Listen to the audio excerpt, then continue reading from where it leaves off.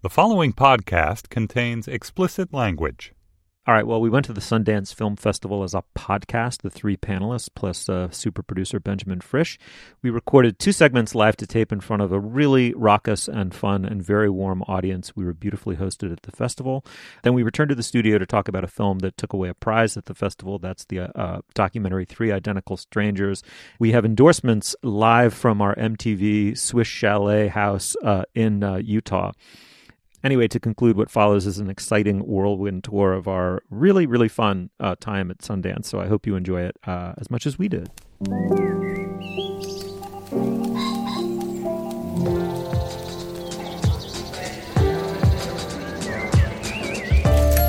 I'm Stephen Metcalf, and this is what is it exactly? A hybrid, neither fish nor fowl. It's surf and turf. A joint between the Slate Culture Gabfest and Represent, whatever it is. We are 100% unadulterated live from the Sundance Film Festival.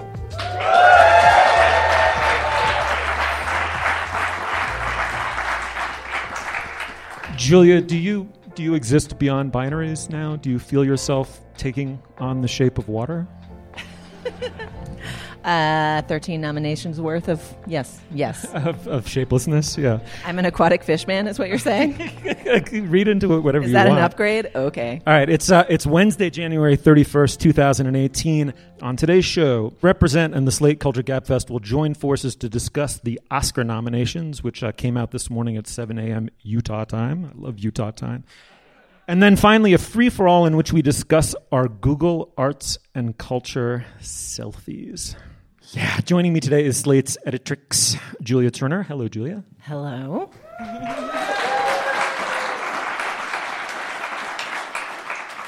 And, of course, Slate's film critic, Dana Stevens. Dana. Hello, Stephen. Hey. And Aisha Harris, who's a hostess of the Represent podcast, but also a very extremely special friend of our program as well. Aisha, hello. Psyched to be doing a show with you. Yeah, same. All right, well, this is the rare live segment for which I've prepared almost no intro. The sins of omission and commission list came out this morning, the Oscar nominations. And I just want to play with the room a little bit for a second. I'm going to say the word meaningful, and if you think this list or the consequences of it at the actual awards ceremony are meaningful, you shout meaningful, and then we'll do the same with meaningless. All right, meaningful. I love you. Oh, this is one good-looking crowd. Meaningless. Meaningless. All right, that's you performed beautifully, I have to say. Is this a room full of buffs and insiders? Are you all buffs and insiders? I don't think buffs and insiders applaud, Steve. No. Well done. Fell for the short con, because nothing makes me more comfortable than a room full of buffs and insiders when talking about film. Okay, I'm going to throw it right away to the film critic. Dana, I feel like there was an unusual variety of movies this year that filled me with cinema-going joy, but in very, very different ways. And I do not need the Academy to ratify any one of those for me and elevate it supposedly above the rest, but I do need them to ratify my prejudices and hates. So I will just say, I'm not going to name any names, but there are a couple that if they win over some of these others, I'll be very upset. Well, we're here to name names. What else are we here to do? What is this coy segment? No one cares what I think. Dana, you're the film critic. What jumped out at you about this list? First of all, I would have one response to the meaningful, meaningless dichotomy, which is that, sort of emotionally and aesthetically, I'm on the side of who cares about the Oscars, right? Because it's so overhyped, and it's obviously not what film is about, trying to chase after awards, and award season is so sort of tacky and over glitzy. But it's very meaningful to the film industry what gets recognized for awards, right? It's meaningful to what is able to be made in the future, and it's meaningful for representation on screen, and what happens in the Oscars, whether we like it or not, is something that has an enormous impact on the culture industry, right? So in that sense, even though I rarely get emotionally invested in the Oscars because it's just a way to be disappointed that your favorites aren't being recognized, I do get excited about lists like this, announcements like this, where it seems like so much good work is coming out in a year and getting rewarded. So, for example, I mean, I'm just grabbing the nominees here so I don't get anything wrong, but, seeing Call Me By Your Name come up for Best Picture and also get a Best Actor nomination, seeing Lady Bird make Greta Gerwig the first, I think she's the 6th woman nominee ever. Fifth. The 5th. Yeah. And obviously only one, Catherine Bigelow has only one. Or to see Jordan Peele's very first movie, Get Out, get all of this recognition, right? Even if it doesn't get any further, just the fact that he broke a record too, an interesting record I didn't know about. He's the third person in Academy history to get nominated for Best Picture, Best Director, and Best Screenplay all at once. It's previously happened for, I think, Warren Beatty for Heaven Can Wait, and for James L. Brooks for Terms of Endearment. So he's the first black man, obviously, but only the third person that's ever happened to at all. So stuff like that really feels like the Academy is opening up and things are changing, and that seems exciting. So there's a lot of outcomes from this award season that I could imagine being satisfied with, and in the kind of industry sense, like that's a healthy thing to have happen for the industry. I don't know, what do you think, Aisha? I mean, I think also what I like about this season is that it's really up in the air what could win. I feel like last year we all thought La La Land was going to win, and then thankfully it didn't. But there was like a front runner, whereas here, Three Billboards might be, but maybe not, because Martin McDonagh didn't get the Best Directing. Right, and that's really rare, right? A movie almost never wins if the director is not nominated. Right. So it's I like how and there's so many movies to choose from. I think that I really enjoyed. You've already mentioned a few of them: Lady Bird, Call Me by Your Name, Get Out, but also even The Shape of Water. Like, it seems like the wealth has been spread, and I like that. So I really appreciate that. Like, I can go into it, and if one doesn't win, the other one that does win, I probably will like and appreciate. Except for one, Steve. Can I ask you guys a question about just the process here? So, this year a number of movies are nominated that it seems like film buffs like yourselves really like and enjoy. I feel excited about a bunch of the movies that got nominated. I think generally last year seemed like it was a good year for movies. Do we attribute this to some of the changes that the Academy's made in response to Oscar So White a couple of years ago to make voting members younger, more diverse, to try to have a different representative body be making these decisions? Do we think it, so that's like one theory, and it seems like it's off-cited today. The other thing that I've been wondering, though, is whether there might be another factor, which is, does anybody make the movies in the middle anymore? Like, it seems like in a way at this point it's just comic book movies that are not Oscar contenders, and then the very creme de la creme and the sort of middle brow mishmush type movie that the film buffs like yourselves would have rolled their eyes at getting the award 6 years ago. Maybe there's fewer. You could argue that The Post is one of those middle brow. I mean, I like The Post better than I think any of you guys did, but I think it's certainly one of those mainstream, crowd-pleasing, take your grandma to the mall and see this movie kind of movies. And I say that in a loving way. Like, grandmas need to go to the mall and see movies. And what's the movie with Gary Oldman, which I still haven't seen yet? Darkest Hour, right. Another one that's in that biopic kind of traditional mold. So they're still there. It's just more even. We did hit upon the first sin of commission, though, which is that of omission. I'm sorry, is that Wonder Woman got 0 nods, and there was some thinking when it came out it might. Yeah, that doesn't really surprise me. So did Star Wars. I mean, I think that still hasn't happened. Logan did Logan, which is a sort of superhero movie. Well, Star Wars, Western, I think, got a nom. Special effects. Star Wars got some special effects, and also a music for John Williams, a music nomination. But I don't think it's that surprising. I mean, when they opened up the category to 10 a few years ago now, 5 years ago or something, the Best Picture category expanded from 5 to 10, and the idea was, let's get in some more big mainstream movies that people actually go to, that the average American will have seen, so that more people will tune into the telecast, basically. And that doesn't seem to have resulted in a lot of shooing in of big blockbusters to that category yet. Okay, can we hit on one other sin of omission near and dear to both of our hearts?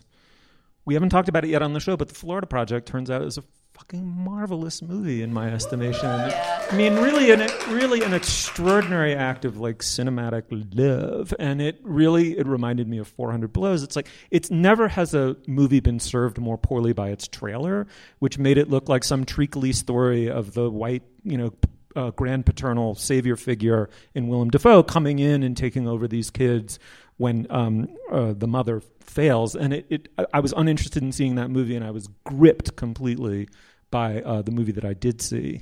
Yeah. Yeah, that is a bit odd. I wish it had gotten Right? more representation. Defoe was the only nomination that And it he's got. terrific in it, and he deserves it. Should we go around?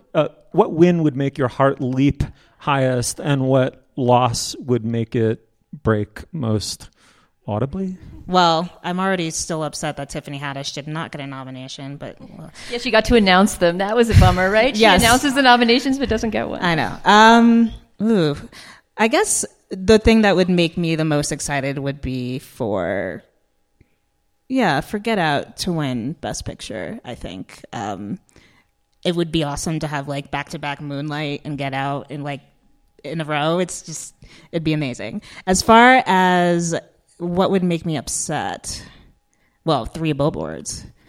Getting any recognition at all, or only Best Picture? Well, Frances McDormand, she actually, when I first saw the movie, I actually really liked it. And I say that because Frances McDormand is a hell of a drug. She convinced me that this movie was really great. And then the more I thought about it, the more criticism I heard. I was like, wait, this was kind of screwed up. So I do think that if it wins, it could be the crash of 2018. You really spoke my feelings about 3 Billboards just now. I gave it a generally positive review, although I said it fell apart in the last half. And one of the, I think maybe my kicker in the review was give Frances McDormand an Oscar. She's great. I would love to see her win. But there's so many other good nominees I'm not going to tie my heartbreak up in that one. I would say Get Out for Best Picture would fill me with joy. Seeing Paul Thomas Anderson get recognition for Best Director, seeing Phantom Thread win anything would give me joy. But Daniel Day-Lewis seems like the most likely win from that. I'd like to see something else maybe happen for Phantom Thread. I think Timothée Chalamet is probably gonna take that. You think so? You think so? I feel like he has momentum. Really? Although it is Daniel Day-Lewis's last role. or his last role. So he says. There were air And quotes Chalamet for has the so much podcast career listeners. ahead. Air quotes, sorry. Chalamet, I think, is the youngest or second youngest Best Actor nominee ever. So he has a lot of movies still to make. But yeah, it'd be sweet to see him win too, and he'd give a great speech. I don't know. I really don't have that many emotional dogs in the fight of the Oscars. There's stuff that would make me happy, but I don't think there's that many things that would break my heart. What about you, Juliet? This is going to get repetitive. I mean, I wrote my cri de coeur for Slate explaining that I thought all of the voting bodies would be insane to pick anything but Get Out for any Best Picture award in any of the awards that we've just run through. It's a movie that, in addition to being excellent and surprising and a fresh voice full of great performances, with maybe some quibbles about the ending from our first guest, but still a very interesting, fully realized, amazing thing. It's just a movie that made everybody talk and think. And movies are less and less the medium that do that. And lots of people paid to go see it. Yeah, well, the box office was part, in it was a hit, but I don't. The argument to me is not that it's a hit; it's that it was important. It was a part of the conversation in a way that movies are decreasingly so, and that basically everybody who votes for these awards, all of the voting bodies are people who have a stake in movies continuing to matter. And for me, a vote for Get Out is a vote for movies continuing to matter. Right. Not that some of these other movies aren't lovely. I loved Lady Bird as a person who has a really loving mom that I had a tempestuous teenage relationship with that was only mollified through discount bargain shopping and idle real estate looking. I really related to that movie in a lot of ways, but it was a lovely, beautifully wrought coming of age story, but not as fresh to me as Get Out. So I'm rooting for Get Out to win. I was really struck in the nominations this morning by a couple of the just super egregious records that the Oscars have, and I know we've been talking about representation in the Oscars and the bad job that these awards bodies have done for so long, and we've been learning so much about some of the background factors of why that might be so. But the fact that Greta Gerwig is the 5th woman ever to be nominated as Best Director is insane. It's insane. The record in movie making compared to journalism or medicine, it's insane how rarely women have the opportunity to be the bosses, including in crew roles, right? Rachel Morrison, is that her name? The cinematographer for Mudbound is the first female cinematographer ever nominated. Ever to be nominated. But, I mean, if you honestly That's look back... crazy. Right, but it's not like there was a wealth of female cinematographers out there for generations waiting to be nominated either. I mean, it's really a bottom-up kind of problem. I know, but somehow seeing those, to me, if Greta Gerwig won for Best Director, we saw Mudbound, we interviewed Dee Rees in our show in Toronto. I didn't think that was a perfect movie. I thought there was a lot of amazing things about it, but I just feel like I'm rooting for Rachel Morrison because like give. In that category, though, that there's a little bit of a actual film knowledge is about to be dropped. No, I'm just saying. There's a certain contingent that I'm kind of part of that really feels like, come on, Roger Deakins is a legendary cinematographer, and he's been up for an award like 16 times and has never won. And Blade Runner 2049, which is the movie he shot this year, looks incredible. Whatever else you think about that movie, that was the best part of that movie was the cinematography. So I'm kind of a Deakins head for that, but of course it would be fantastic to see Rachel Morrison take it too. Yeah, I'm excited about all of that. And then Three Billboards. I mean, we did a segment about it where we tried to put our finger on exactly what was so unsatisfying about it. But it's curdling. It's just like rotten milk in the American fridge. And it's just getting worse and worse as we all think about it. And it's the thing that I keep like trying to, should I let folks in on the Slate process? We have this, we ran a piece when Argo won Best Picture a couple of years ago called Argo Fuck Yourself. It was just like we wrote it before it won the Oscar, and it was just like a description of why the movie, though a fine film, was not the finest that cinema had to offer that year. And so we've been trying to look around in-house for we did it again with The Revenant too. Yeah, just like we're trying to figure out who can write the truly satisfying explanation of exactly what's so wrong with Three Billboards. Wesley Morris had a beautiful piece in the Times about it last week, which I think helped illuminate some of it. But the thing that's frustrating to me about it is that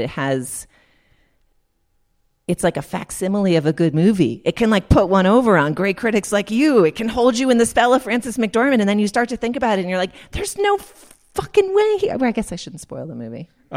So I was going to say Chalamet, but if he's the front runner, I'm not going to say that. So I think from this list, and let me quickly say why a movie that grossed a lot of money would cheer me up if it won. It's because conferring importance on movies that gross $9 million worldwide is heartening and important to do when the movie is right, but it gets disheartening over time when you do that over and over and over again. I think importance going with commercial success and eyeballs and ordinary moviegoers seeing that the movie out in the multiplex and have it mean something to them, I think is a huge part of Hollywood history. And for that to go away, especially as a feature of the Academy Awards, so that we're only recognizing small independent cinema while everyone actually goes and sees, Fast and Furious number 92, that to me is a sadness. So anyway, I am rooting for Get Out, but I'll give you the one that would make my heart really, really jump up, even though everyone on the list deserves to win, would be Mary J. Blige for Mudbound. She gives an extraordinary performance. I had no idea it was her until the movie was over. She just gives a fucking amazing performance in that movie. If you haven't seen it, she's worth the price of admission alone. And then it would break my heart if the curdling milk in the American fridge, in all its glib sadism, were to win. All right, here's where I would sort of on autopilot say something like, come to facebook.com/culturefest and tell us what you think about the Oscar nominations. I don't know why you're looking at me. Oh, no. Seems reasonable. Very good. All right, should we move on?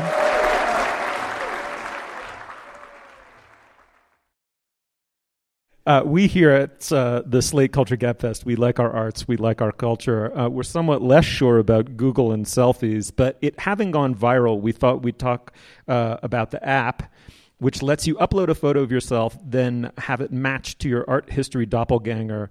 This is your portrait in a museum feature of the Google Arts and Culture app. It now has 30 million downloads. It's been called the Shazam for art, though on reflection that makes almost no sense. Wait, can I jump in there? That's not actually what the Shazam for art is on the Google Arts and Culture app.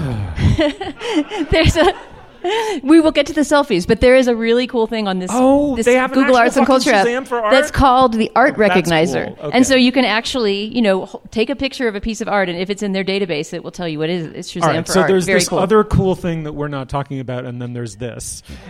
So I woke up, and in the spirit of fun, my hair was all funny, and I hadn't shaved, and I put it in, and up came Steve Bannon.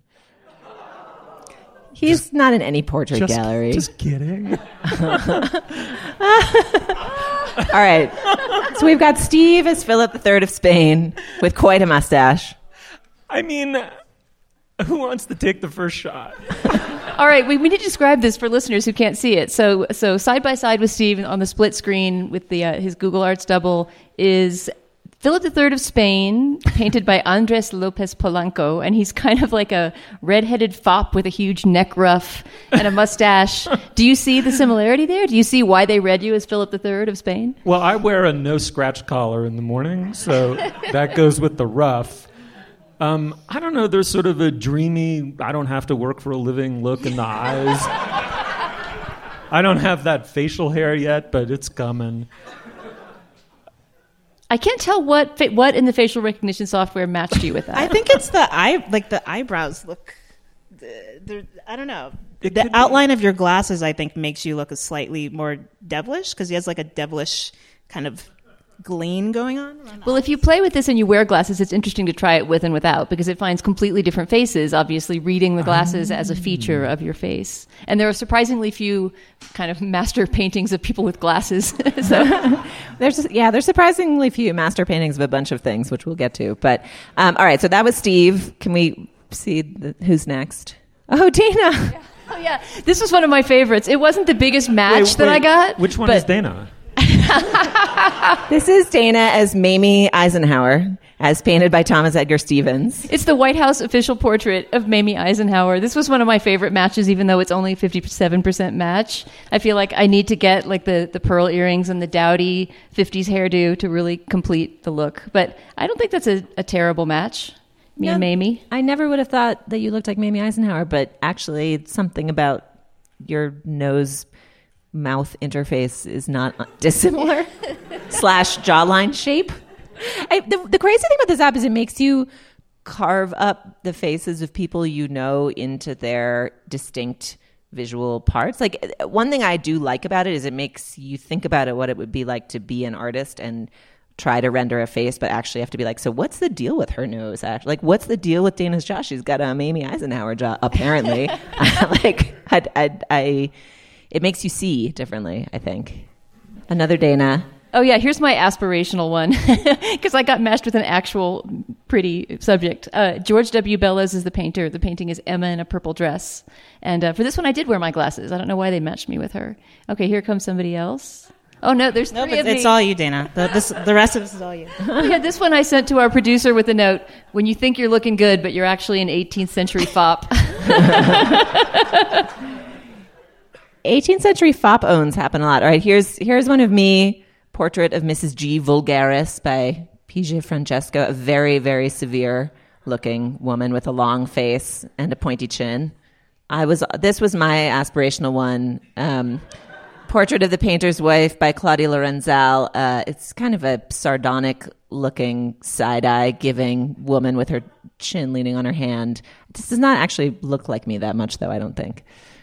I was also given this problematic match where I was made to look like a Bannock Indian painted by Alfred Jacob Miller, American 1810 to 1874. You can imagine what his rendering of a Bannock Indian might be. It does not look like me. Although when you come down to like, what is the underlying facial structure here? There's something there. I think there's like more actually than the woman with her chin on her hand. What do you call these? Whatever these lines are, the frown lines? I think that is what you call them, Aisha. Wait, here's yours. Let's move on. I was surprised that they had black ones, so I was pleased.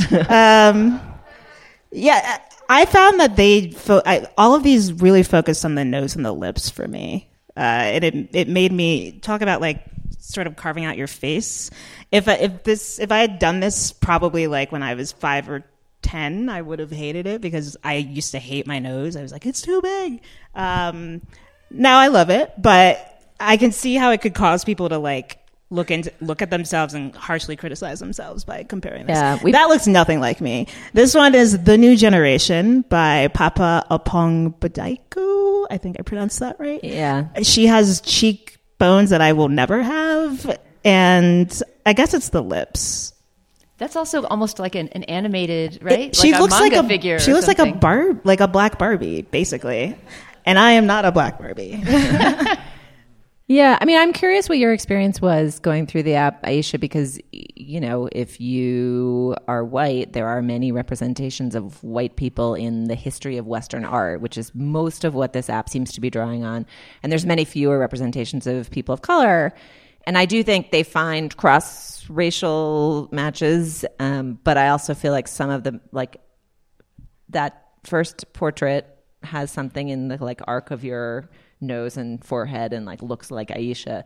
The second one is like, that is just a painting of a black woman. It does not look at all like Aisha, just a completely different looking black woman. Yeah. And I wonder what the experience was for you of playing with the app and kind of seeing what your matches were and what they weren't. Well, it's funny. I don't think I got any cross-racial ones when I played with it. They were all black or at least brown.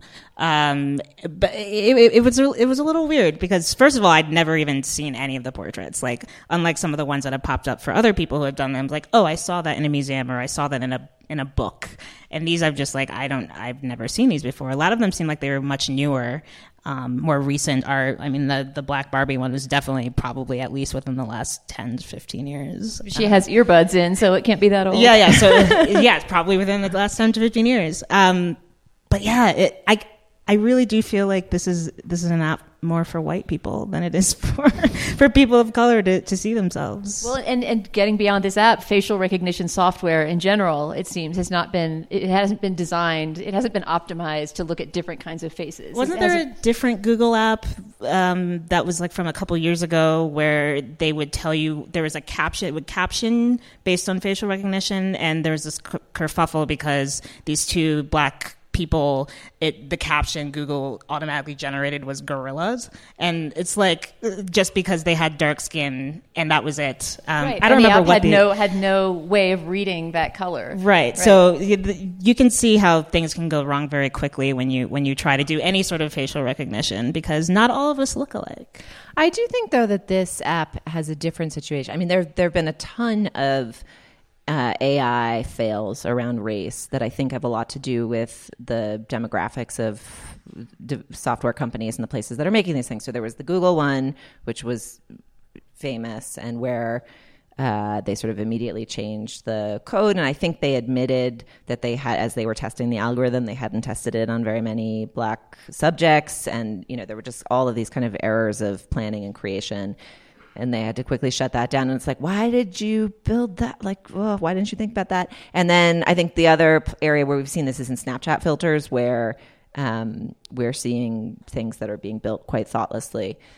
To me, the question here, the combination between questions of representation in art, who had enough money to make art, buy pigments, commission people to make representations of humans, decide that those representations of humans belonged in museums and then should be digitized, and then the institution should have enough resources to share those digitized images with Google. Like, there were millennia of historical circumstances and problems that lead to, like, who are the faces in the body of art that Google has.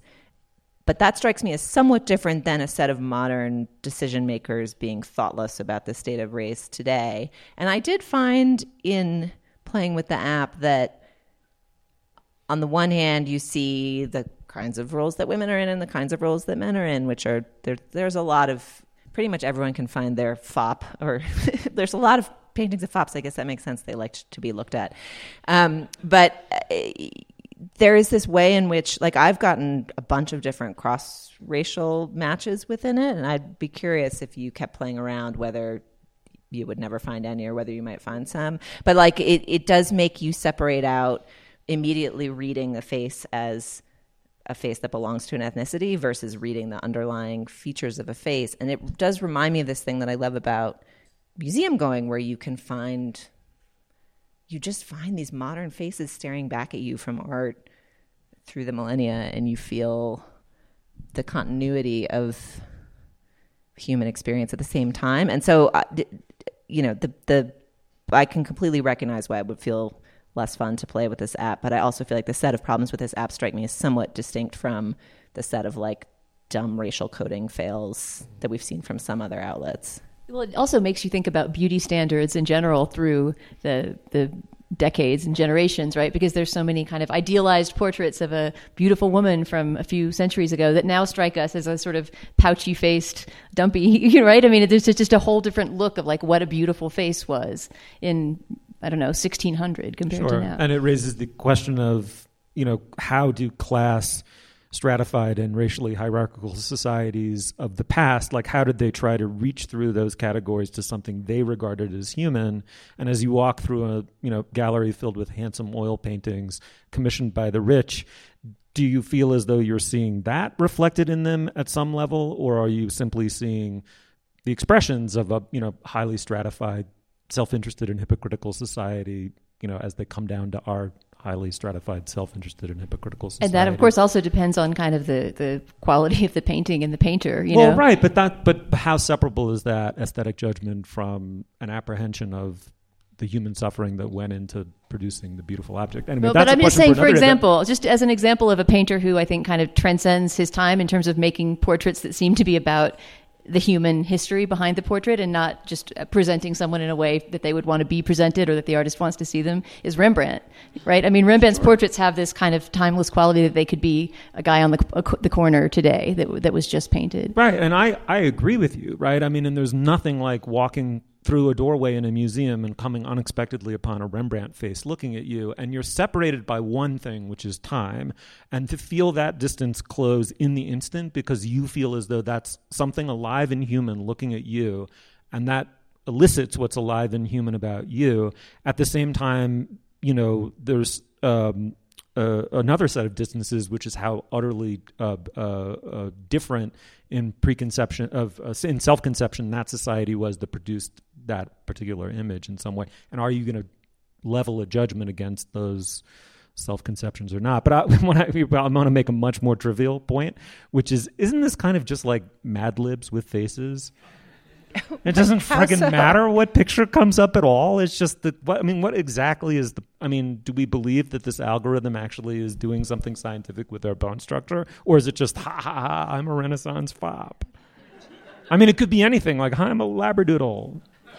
I don't know. I think you had to play with it more than... I think Dana and I, it seems like, sunk the most time into like just going down the art history rabbit hole. And there's always something that's real. There's like, well, not always, I guess, because as we saw with Aisha's portrait, that was insane.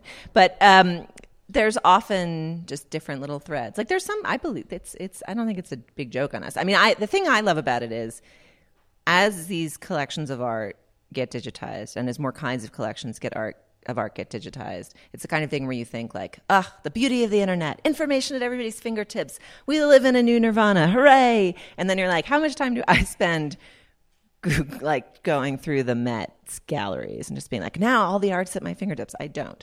What this app does brilliantly is peg modern narcissism to the exploration of art history and like gets you to engage with these available databases because of your own vanity and curiosity and self-regard.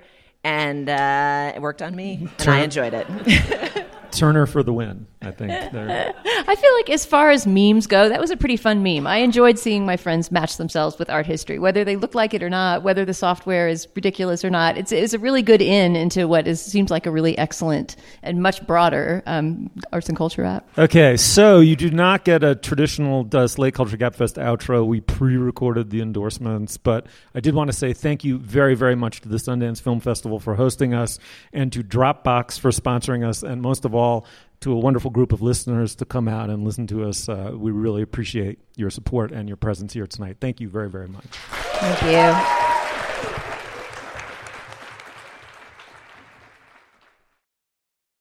The documentary Three Identical Strangers won a special jury prize at the Sundance Film Festival. We have since watched it, and now we're here to discuss it. It is an incredible film built on one tottering improbability on top of another.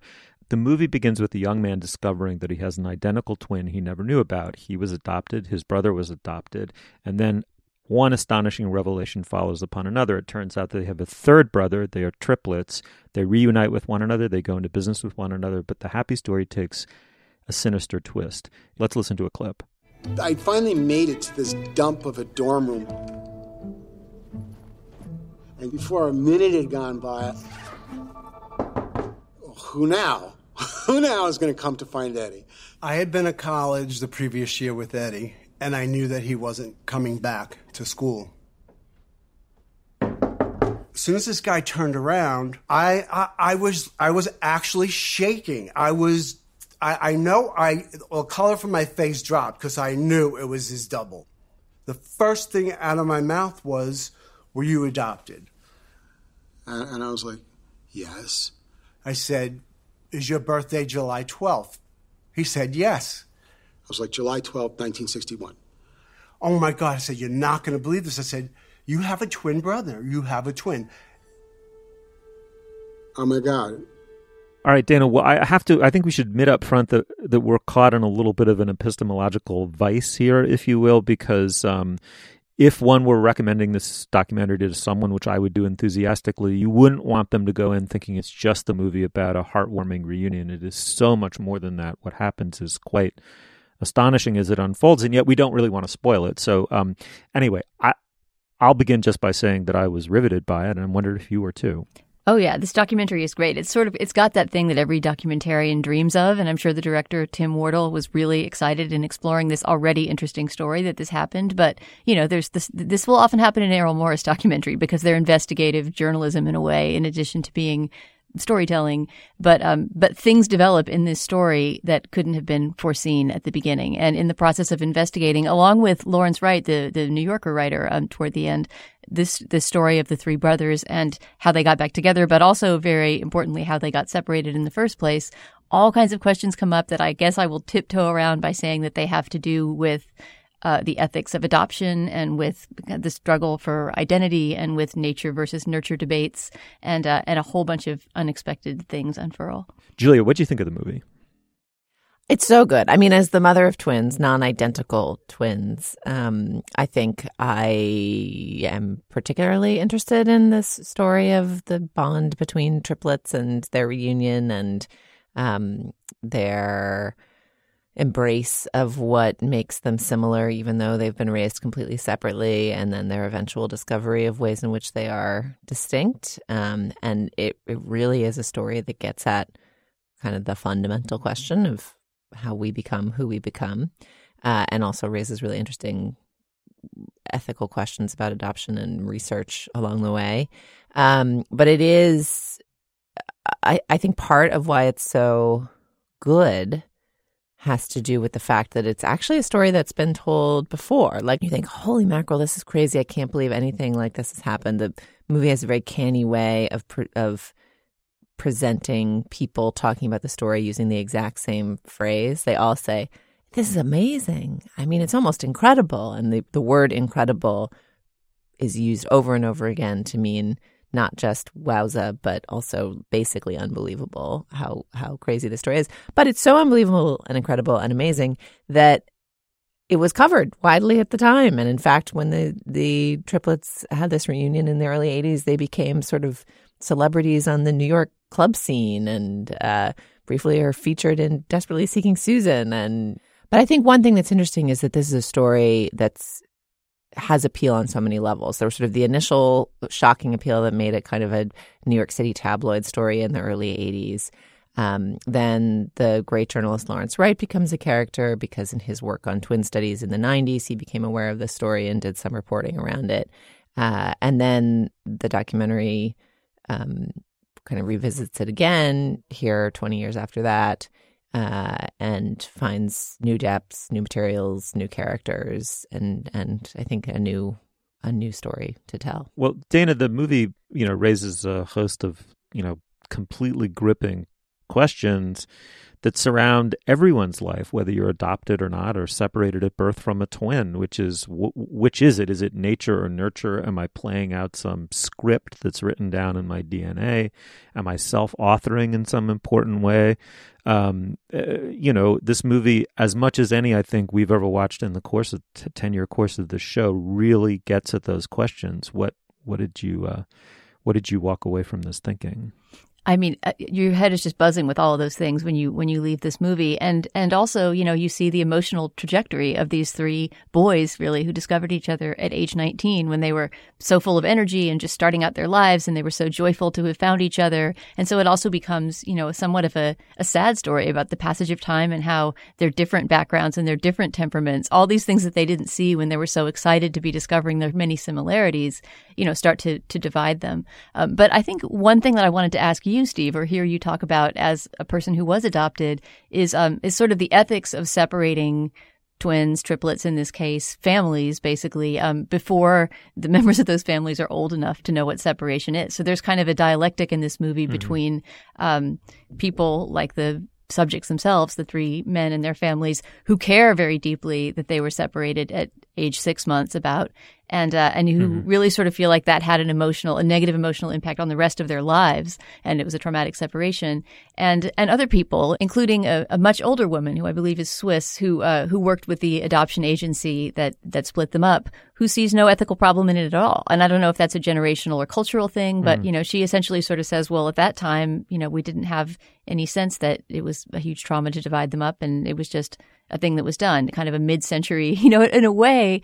I see that ethics as not being that separate from the eugenicist kind of ethics that was at work in World War II. I mean, it's so much more sinister when you put it in the service of genocide. But that general idea, that kind of scientific consensus at mid-century that nurture was the most important thing, and that, children could be sort of slotted into different environments and be molded the way you wanted them to be molded, is just the world that she was coming from. So I wonder, actually, both of you, as a mother of twins, as an adoptee, and just as people, how do you feel about this idea that it's traumatic to separate triplets at birth or soon after?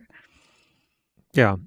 Well, I mean, I thought this was a wonderful movie in itself, even if it hadn't been a corkscrew right to the heart of my own experience.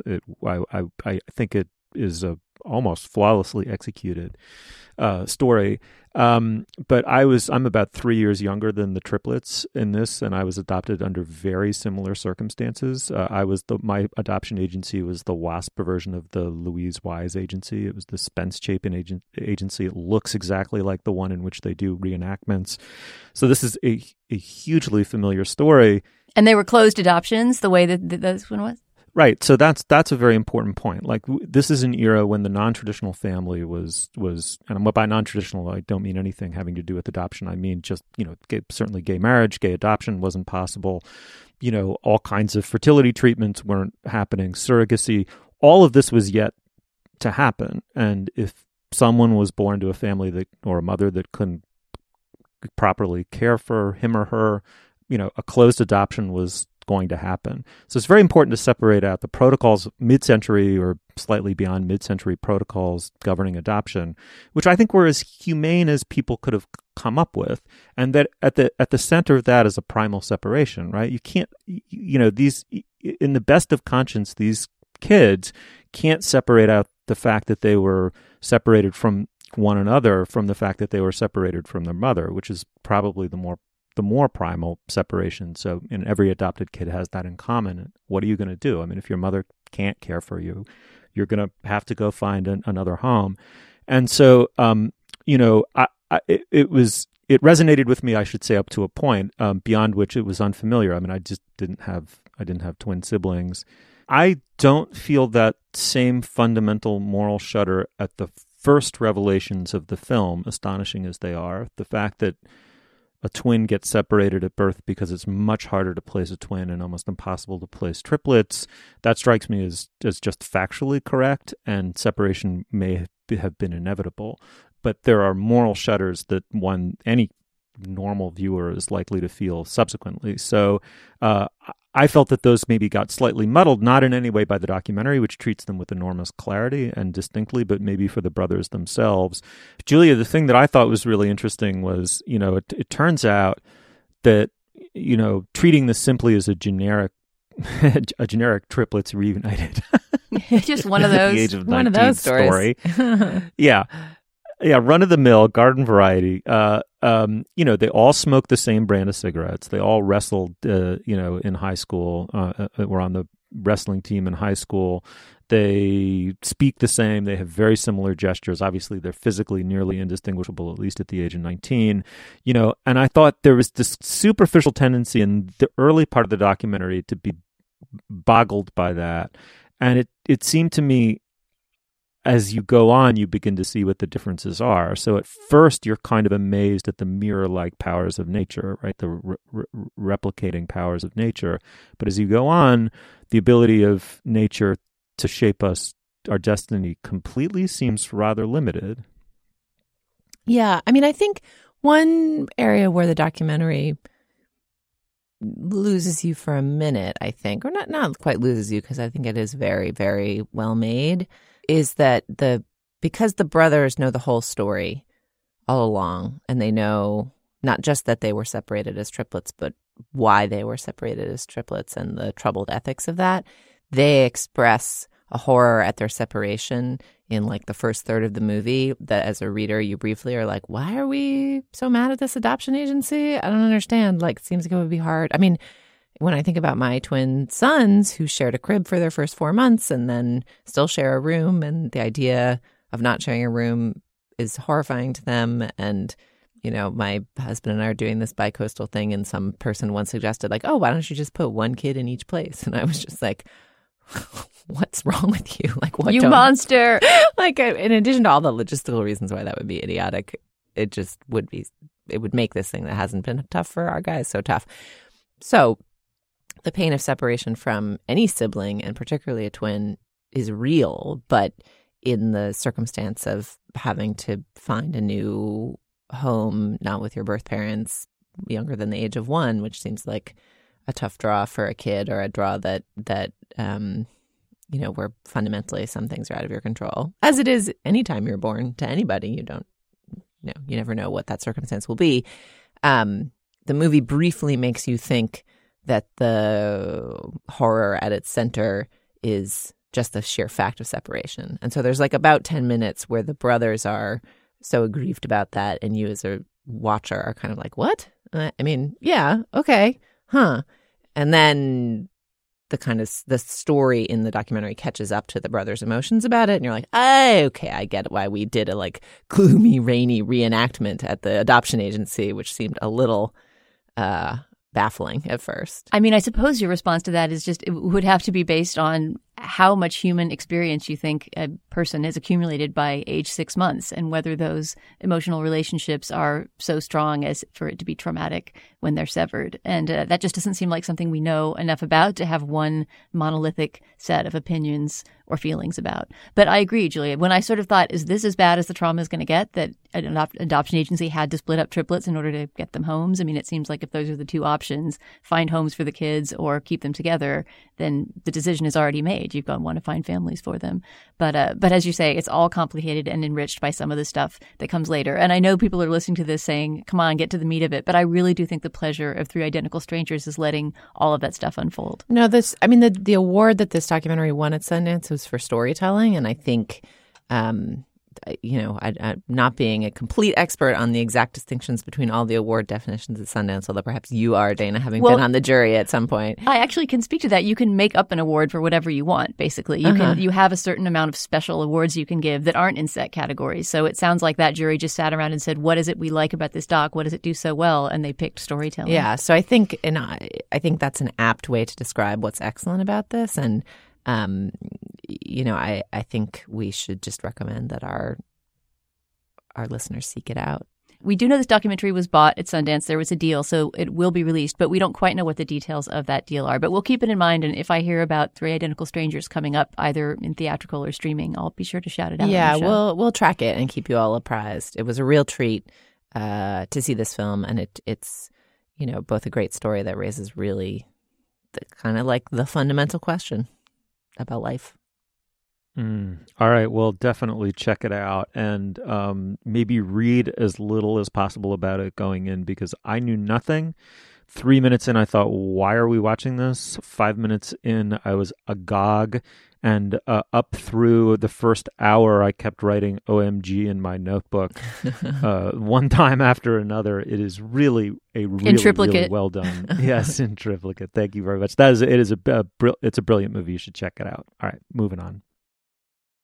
So we ended up doing endorsements back in the calm of our lodge, our ski lodge. Our chalet, I like to call it. Chalet, exactly. So now's the moment on our podcast where we endorse. Dana, what do you have?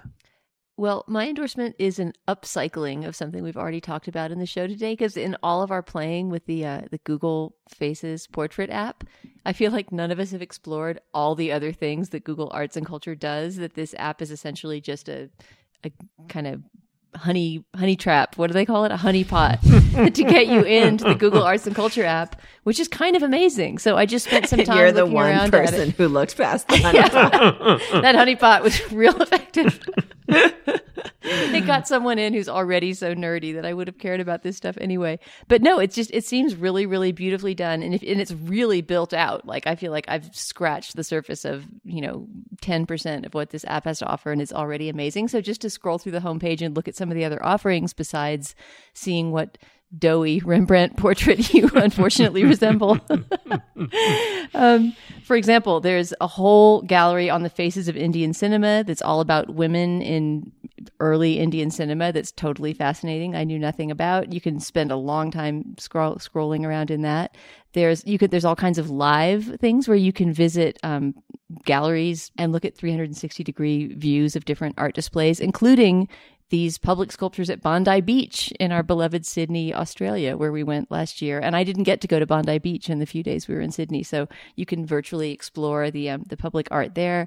And my favorite thing I think I found, at least that's up on the homepage right now of the Google Arts and Culture app, is this biography of Bruce Lee's life, an illustrated slideshow biography of the life of Bruce Lee, which I knew nothing about. And so I was just looking through that and learning a lot. For example, I always thought that he was a Hong Kong native. To me, Bruce Lee is Hong Kong. He came out of Hong Kong and then he went around the world. But in fact, he was born in San Francisco, Chinatown, and his mother was half American, which I didn't know. So he has this whole American background. And then he, of course, comes back to the U.S. And that he began his career in the U.S. upon returning teaching cha-cha dancing, because he was this, of course, he could do any physical thing beautifully. He was a cha-cha dancer, and that was his first employment upon coming back to the U.S. Anyway, if you go on the Google Arts and Culture app to identify your doughy Renaissance devil, spend some more time just looking around at whatever catches your eye on the app, because it is essentially a labyrinth of wonderful artfulness. Ah, that sounds cool. Julia, what do you got? Pens, Steve. I've got pens. So have you guys heard of bullet journaling? Where you write about Steve McQueen movies?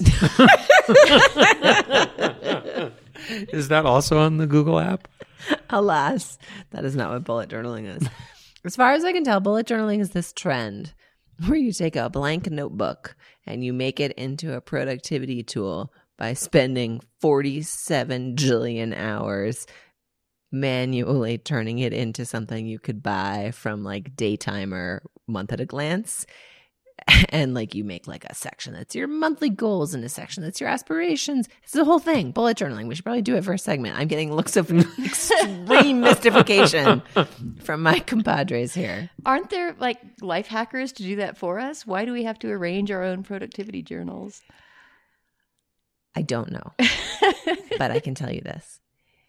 The rise of bullet journaling, I believe the bullets in bullet journaling are because like if you make a to-do list, you might make, like a bulleted list, I think. But it requires apparently a very fine-tipped pen to make all the grids and lists and sub-lists. There's also here, wait, let me just read for you guys quickly. I'm not on your wavelength yet, but I feel like it could happen. I mean, I'm not on this wavelength. I'm actively oppressed by this endorsement. Wait, hold on. How does it work? Let me read just from this bullet journaling page. I promise this is going to get to a concrete and excellent endorsement soon. But the idea is that you take down quick notes and organize them the way you want by using specific symbols. You write these symbols over the bullets with corresponding tasks or notes. X means done. Open caret means scheduled. Close caret means migrated to another time. Dash means short notes or reminders. 0 means big events or very important items. Looking at this just makes me want to like keel over and give up. I was going to say, is there an icon for staring glazedly into space? I spent 2.5 years with a missing tooth. Is there a symbol for that, Julia? Yeah. I think that's a tilde. Anyway, so this is a trend.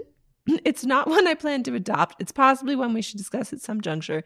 However, the one positive upside of the rise of this trend, as far as I can tell, is the increasing availability on Amazon of very fine-tipped, multicolored writing implements. And the ones I'd like to recommend to our listeners today are the Hoo-Hoo Hero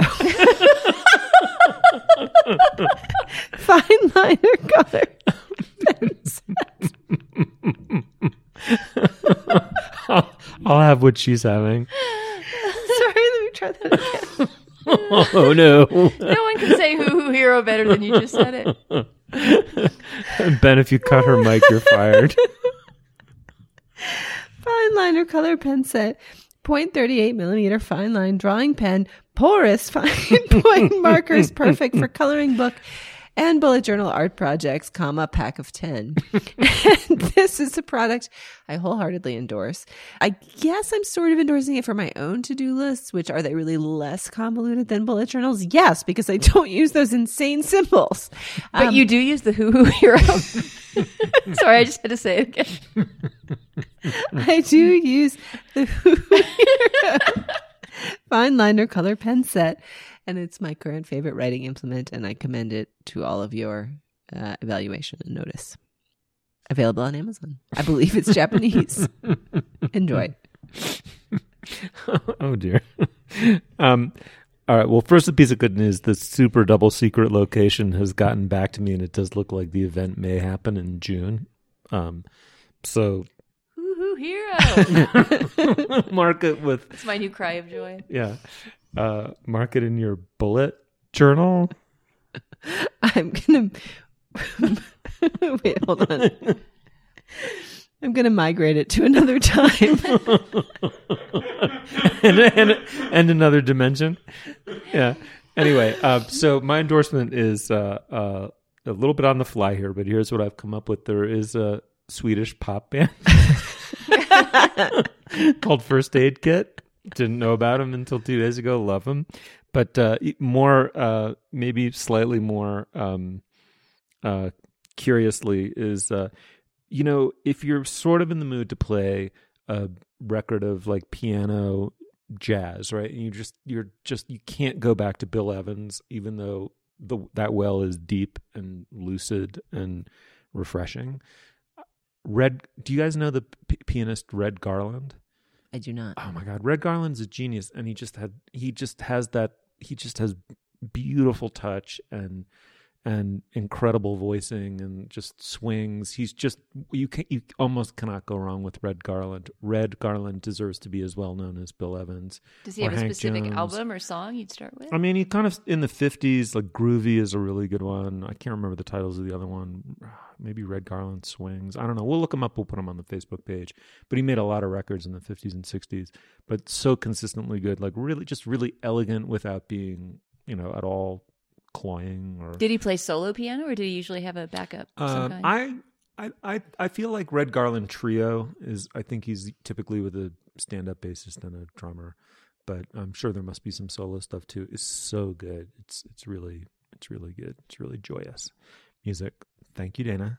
Thanks, Steve. Thanks, Julia. Thank you. You all right, Julia? Quite fine. Okay. All right, well, that was our very fun show from Sundance. And just quickly, because we sometimes use this space to announce events that we're participating in, I wanted to let people know about a fun thing that I'm doing this weekend at a bar called Irv's on Beekman Place in Prospect Leverett Gardens in Brooklyn. It's called Critical Drinking. This was organized by A.O. Scott, the critic of the New York Times, and he's going to have me, Bilge Ebiri, who's the critic for The Village Voice, and Alyssa Wilkinson, who writes on movies for Vox.com, all together to do some sort of, I don't know, ill-defined pub quiz, drinking game, panel discussion about movies and the current state of Hollywood. It sounds like cocktail swilling fun. I think there's even going to be cocktails named after movies that we get to choose. I don't know. Just come do critical drinking with me at Irv's if you're going to be in Brooklyn this weekend. It's at 4 p.m. this Sunday, February 4th, which Julia tells me is going to conflict with the Super Bowl. So with pre-gaming. You could pre-game the Super Bowl with Dana. Yeah, you can go into the Super Bowl with a little bit of a movie-related buzz if you come to Critical Drinking at 4 p.m. February 4th at Irv's Bar in Brooklyn. You'll find links to some of the things we talked about today at our show page at slate.com/culturefest. You can email us at culturefest@slate.com or drop us a note on our Facebook page at facebook.com/culturefest. And we have a Twitter feed. It's at Slate Cult Fest. Our producer is Benjamin Frisch. Our production assistant is Daniel Schrader. And the executive producer of Slate Podcast is Steve Lichtai. And we would be completely remiss if we didn't thank Faith Smith for being a tremendous event organizer who got this thing up and running. And our sponsor, Dropbox, was really great. An old friend of the show, Alice Tynan, now works at Dropbox. She helped make this possible. And, of course, the Sundance Film Festival, which hosted us, I have to say, quite beautifully. For Dana Stevens and Julia Turner, I'm Stephen Metcalf. Thank you so much for joining us, and we'll see you soon.